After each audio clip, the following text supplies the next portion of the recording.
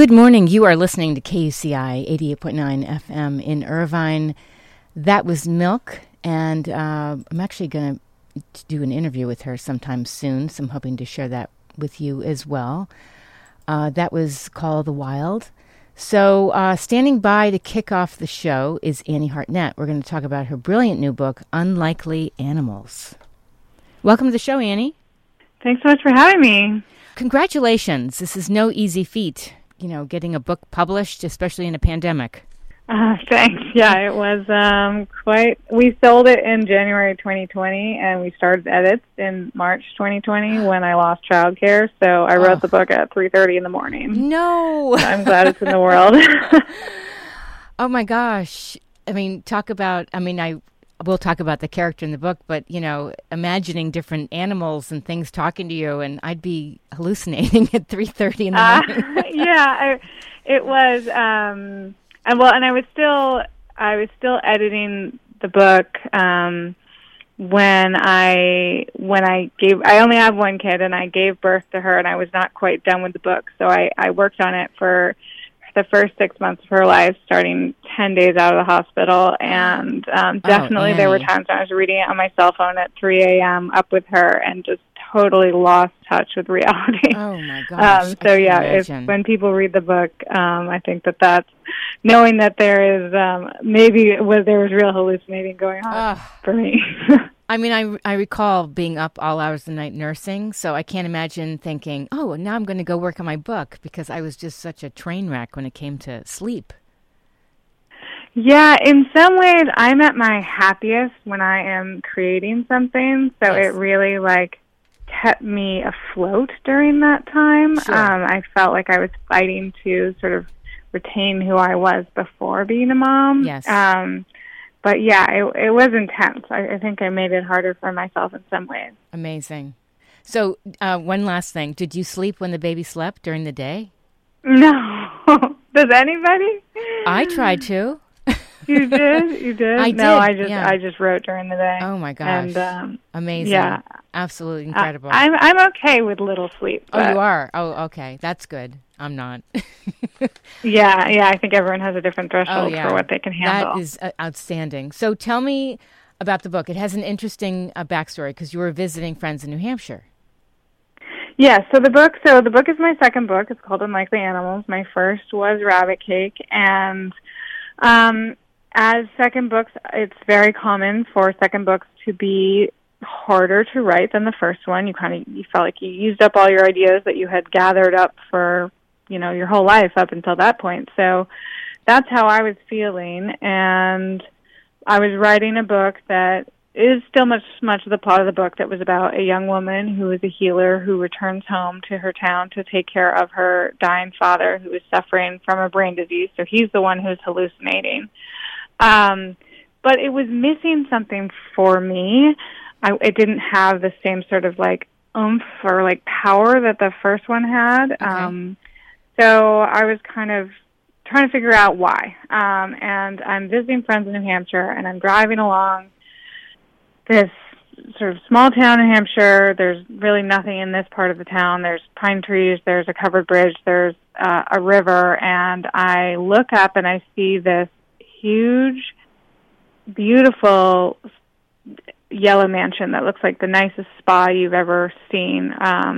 Nice. And it looks like a huge hotel, and I'm just like, what is this place? Can we go there? Mm-hmm. But there's no trespassing signs at the base of the driveway.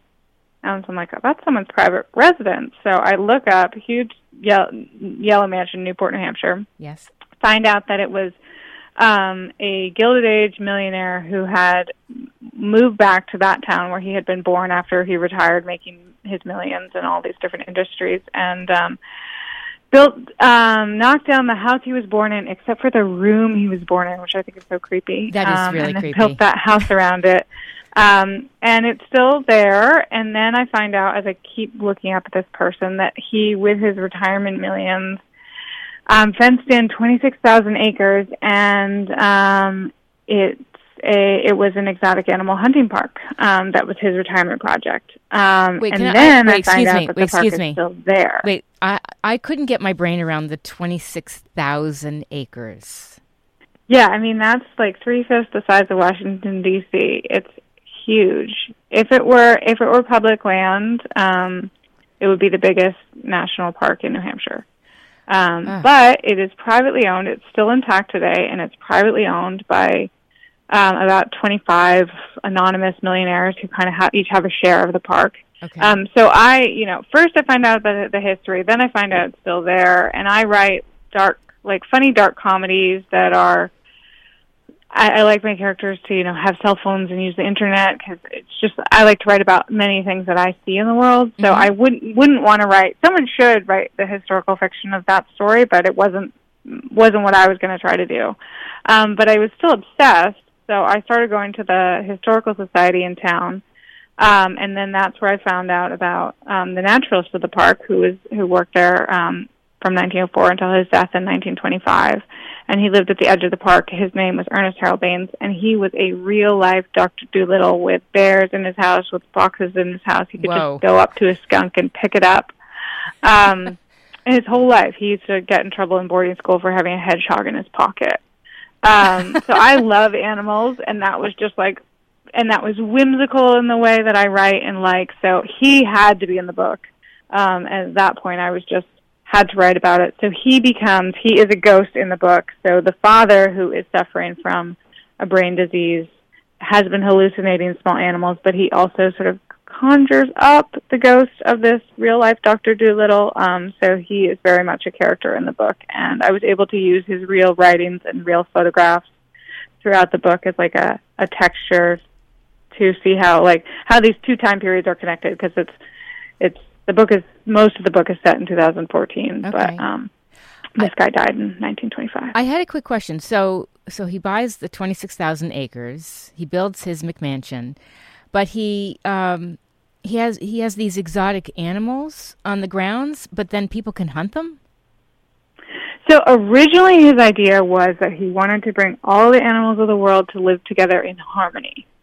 So he wasn't originally a hunting compound. He originally just wanted to bring actually non-predator animals. So he brought in tons of antelope. At the time, white-tailed deer had been hunted out of New England. So when the white-tailed deer showed up, everyone in town came to see this really exotic animal, which is just so funny. As you know, if you live in New England, you see deer all the time and try not to hit them with your car. Yeah.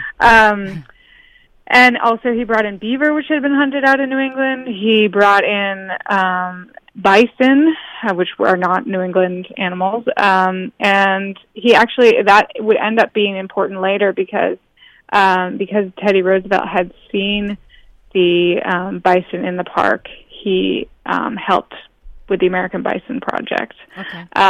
So bison, and some of those bison that were in the New Hampshire park ended up being shipped out to Yellowstone to help that nearly extinct population bounce back.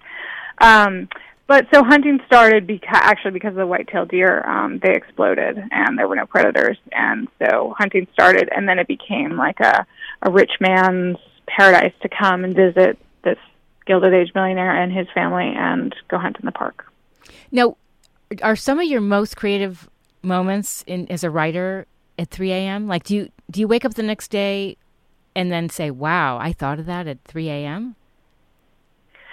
I think actually most of my most creative strikes of brilliance happen when I'm doing something, and this happens to a lot of people, when you're doing something that's automatic, like mowing the lawn or washing the dishes or taking a shower. Yes. Because that's when your brain gets in. So I don't know if I've made myself work at 3 a.m., but I don't know if I have really good ideas. It's so funny. My first statement was going to be, I have good ideas while I'm mowing the lawn, because, it's usually when I'm doing something else. Yeah, it's going for a walk, doing anything that lets your brain sort of disconnect. That's where ideas come from for whatever reason. I don't understand it. But definitely. How did you decide to make this a dark comedy? That is something I probably will always have to write, because that is my mode. It's a book that covers a lot of pretty dark topics. It's a book that is a lot about the opioid crisis. And for whatever reason, and there are many people like me who have sort of a wry sense of humor, the way that we operate and get through the hard things is to make jokes about them. So I always make sure to edit my humor to make sure that nothing ever gets mean. That's a rule that I have, that that's good. It's one thing to be dark, but it's another thing to be mean. So that's like how I edit my humor. But for the most part, humor just comes out, and I don't edit the jokes. I either delete the jokes, but I don't ever make jokes better. That's the first joke is the best joke. Okay, that's good. That's good. And what about magical realism? So magical realism is, this book has more magic than my first book did. My first book also has, like, the mother in the book drowns while she's sleepwalking, but she actually goes sleep swimming every night. So there's some magic in there too. Okay. I like to write in this space between, like, I don't write fantasy, and I don't really write things that are really, really all that magical, but I like to collect things that are in this category of what I call, can you believe this really happened? Yes. And, like, sleepwalking is one of those things. And so is, a talking parrot is in my first book. And in this book, it's really a collection of coincidences. And then she is born with a condition called charismata ayamaton, which means gift of healing hands. And that is actually mentioned in the Bible a couple times. So I take things that are, like, in our world and then sort of smash them together to make it feel even more magical than our real world is. And that's just sort of like how I play with storytelling. Amazing. It's it can be so much greater than real life. Yes. Did you have a fondness for Dr. Dolittle as a kid?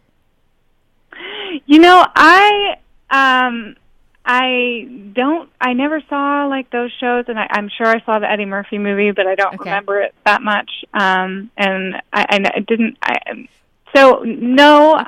always loved animals and probably always wanted to be Dr. Dolittle. I loved James Herriot's books, those books about being a veterinarian, which are not as fantastical, but I've always loved animals. I'm always the person who wants to meet your dog before she wants to meet your baby.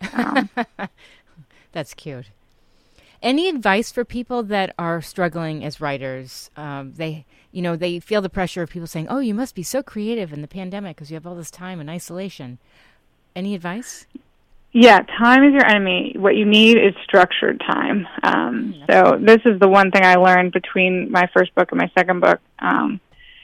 Is that me and my friend signed a contract, and we have a podcast about it called Here to Save You Podcast, and it's just about, we signed a contract to sort of, like, commit to 2 hours a day of writing, and then we would, tell the other one done. And so structured time and routine is really, it's kind of the same thing as, like, as taking a shower. It frees up your creative mind to do things because it doesn't have, like, an expansive time is a bad thing for your brain, whereas deadlines and chunks of time just disconnected from the internet is good for your brain. Completely. So where can people find out more about your book, Annie? Hopefully it will be in any bookstore that you go into. It's called Unlikely Animals, and then my website is anniehartnett.com. Fantastic. Thank you so much for calling the show. Congratulations. Thank you for having me. This was great. That was Annie Hartnett. We were talking about her brilliant new book, Unlikely Animals. If you missed any part of this conversation, it will be up on the show blog within an hour after I wrap, which is getthefunkoutshow.kuci.org. And you can read all about her right now on the show blog. If you want to find out about being a guest, just send me an email to Janine Janine at kuci.org. That's JANEANE at kuci.org.